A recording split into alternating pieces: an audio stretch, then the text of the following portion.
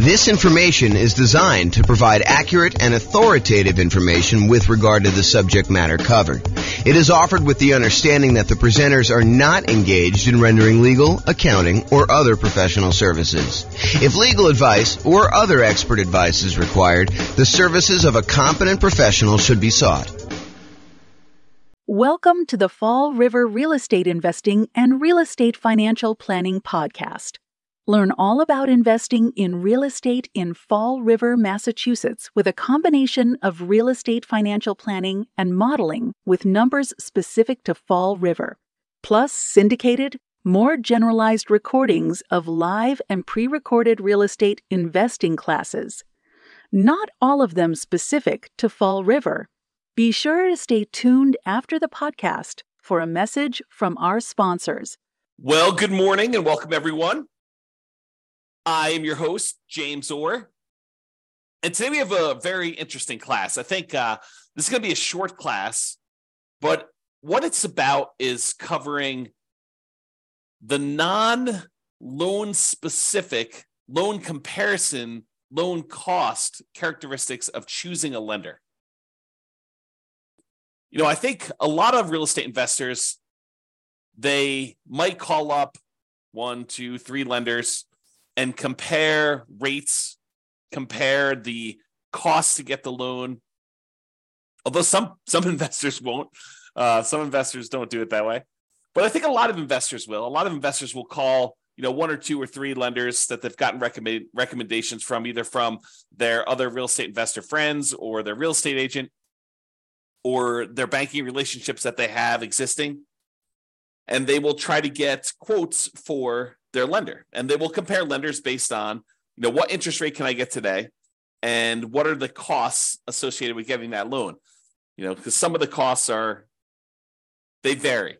They're hard to compare, as we will cover in a completely different class where I talk about how do you compare and evaluate different lenders based on these kind of like costs. There's a whole class coming on that. But today it's the opposite of that. It's not the opposite. It's a supplement to that. It is the kind of like non-monetary, non-direct loan comparison attributes for selecting a lender for real estate investors. Because, as you will find out, it's not always exclusively about price. It's not always exclusively about the interest rate. It's not always exclusively about the cost of the lender. There are non-financial selection criteria for choosing a lender to work with as a real estate investor. We'll cover all the financial selection stuff in the class where we talk about how to evaluate mortgages comparing lenders. I'm not going to go over that today because we'll cover that very specifically.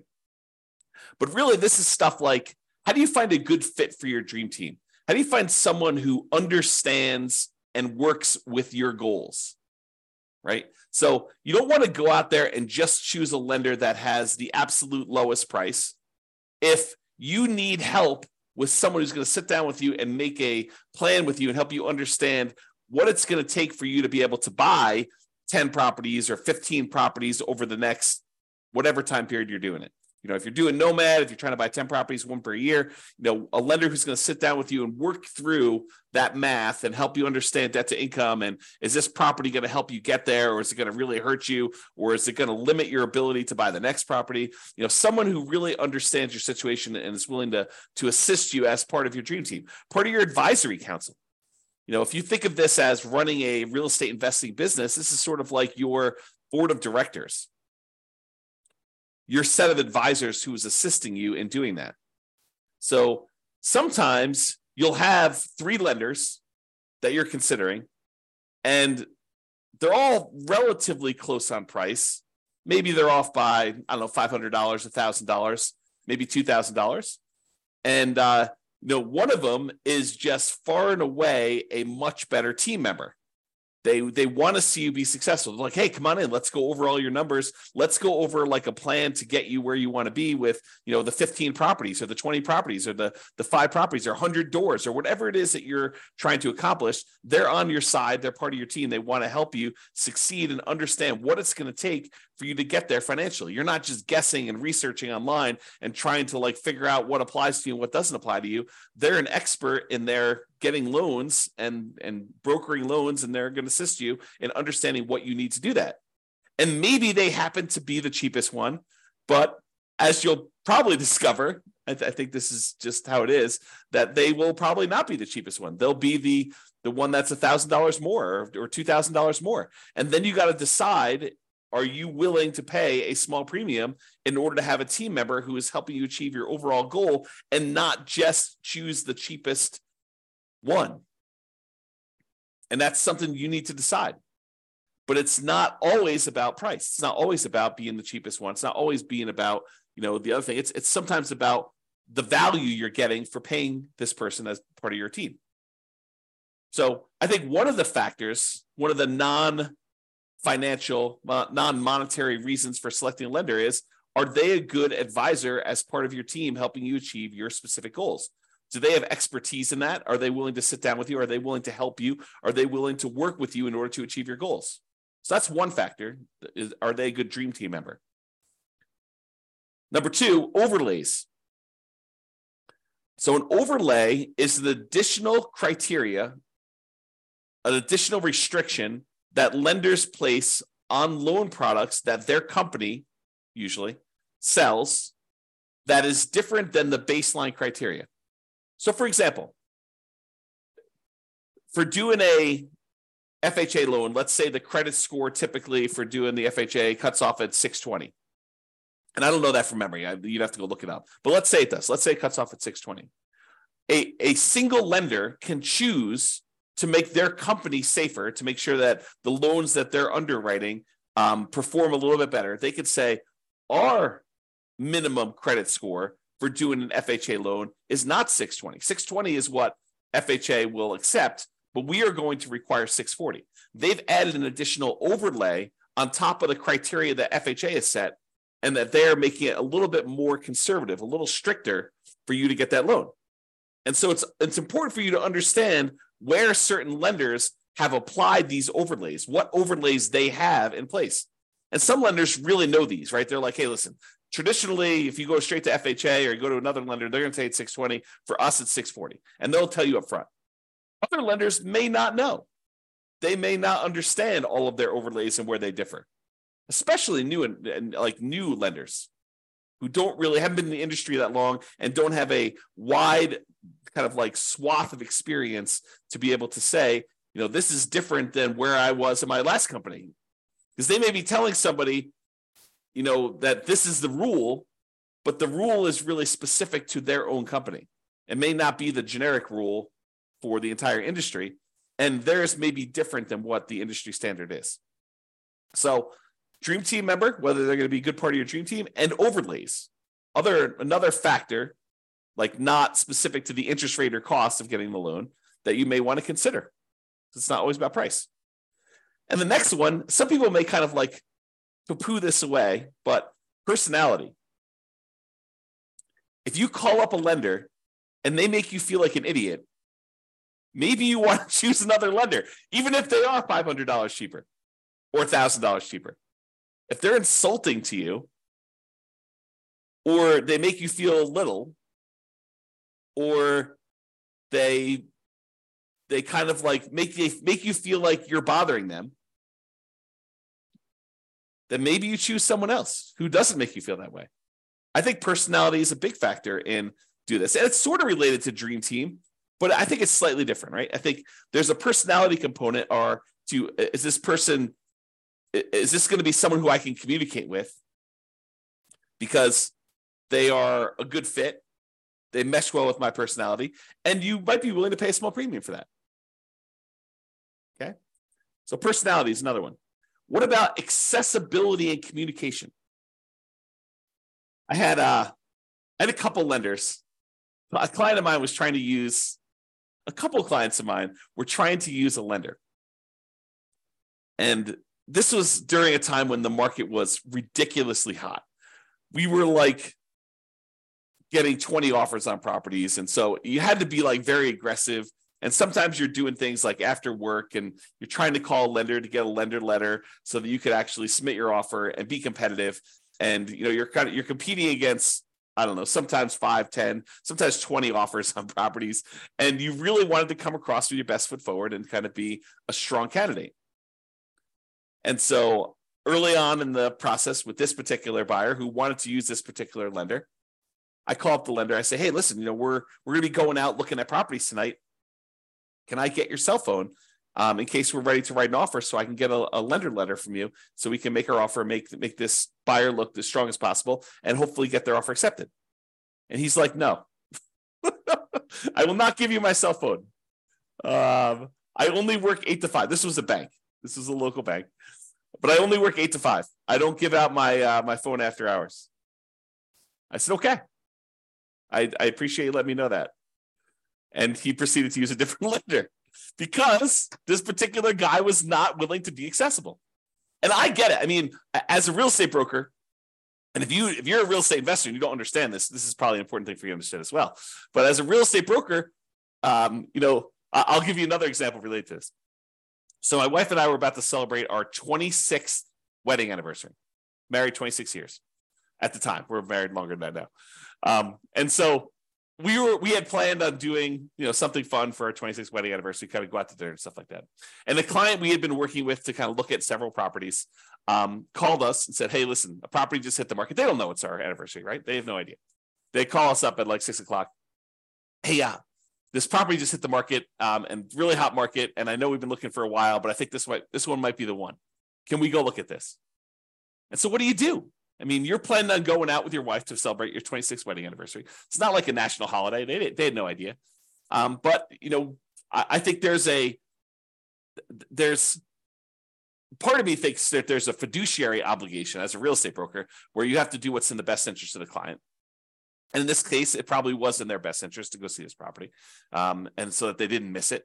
Now, you could argue, hey, James, get someone else to cover for your business. Yeah, that's definitely a possibility. You could have done something like that. But there's this weird sort of like inconvenience of you had planned on doing something for your wedding anniversary, and someone calls up last minute and they're like, hey, I really need something, and it needs to be now because if we wait till tomorrow, they could have 27 offers. And if we get an offer in tonight, there could only be 6 offers. And if we make an offer that's really, really compelling and, that makes sense, it could make it to our advantage to do this offer right now. And so there's this kind of weird trade-off between being available, being accessible, being kind of someone who jumps and does what needs to get done in order to get offer accepted versus, nope, I don't take calls after 5.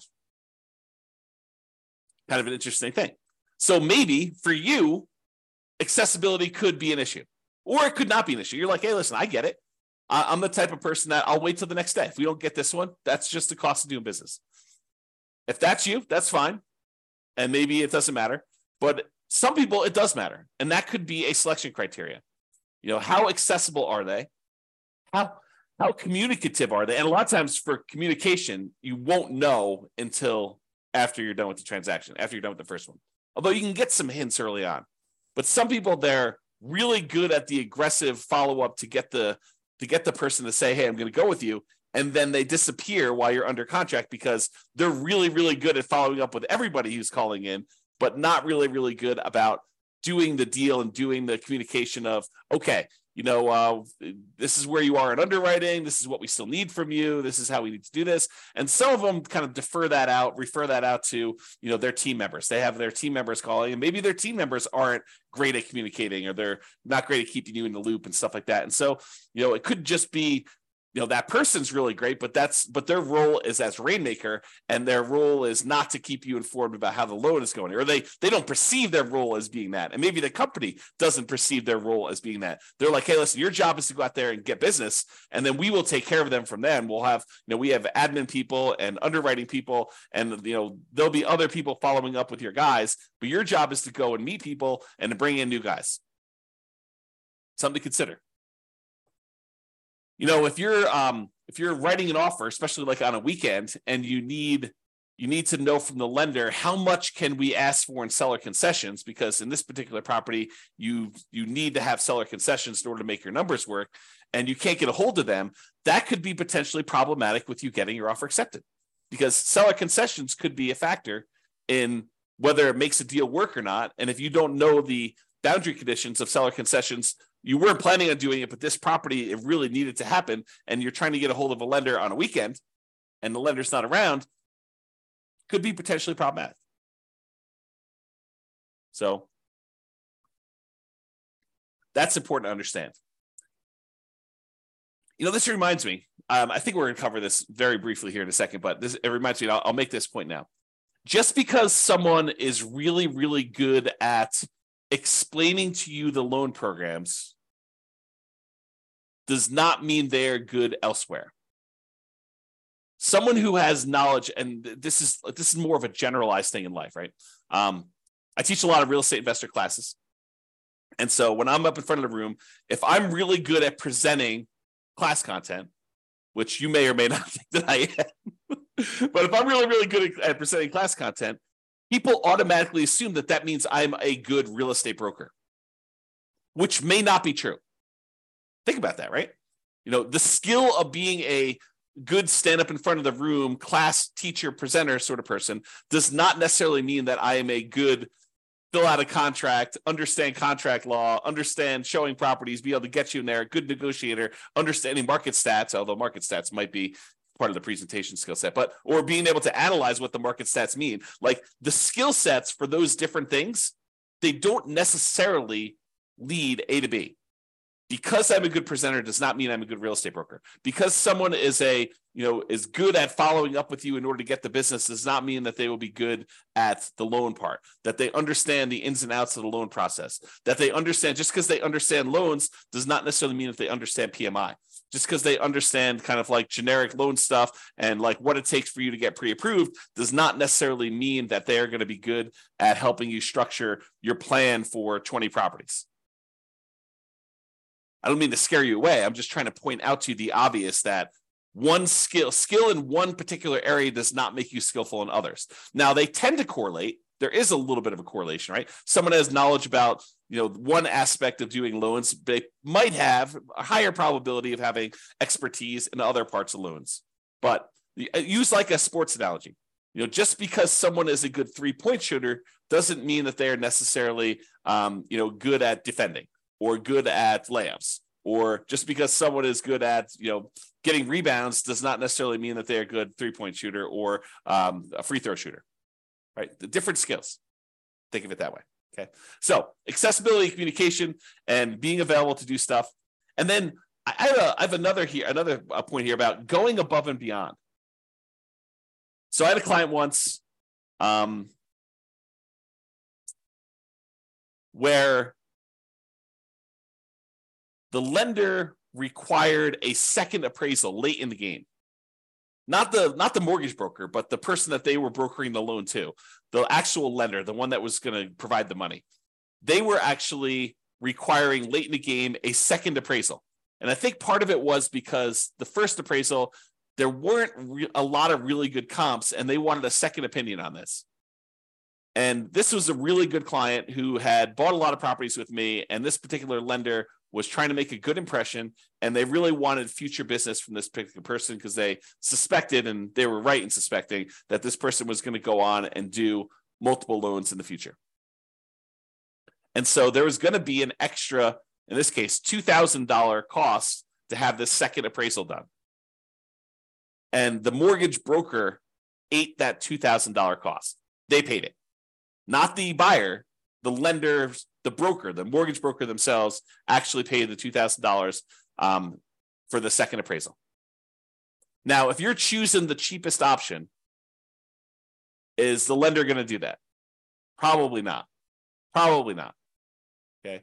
So you probably don't get that with the cheapest lender. So that's something to consider. Now, it is important to understand this. Lender programs vary. Just because one lender you talk to says it can't be done, it doesn't necessarily mean that it can't be done universally. It may mean that they're not aware that it can be done or how to do it, or that there are options for doing it. It just means that that particular lender tells you, no, we can't do this. Different lenders have different loan programs, in case you did not know that. So not every lender has every loan program. Not every lender has certain loan programs that other lenders have.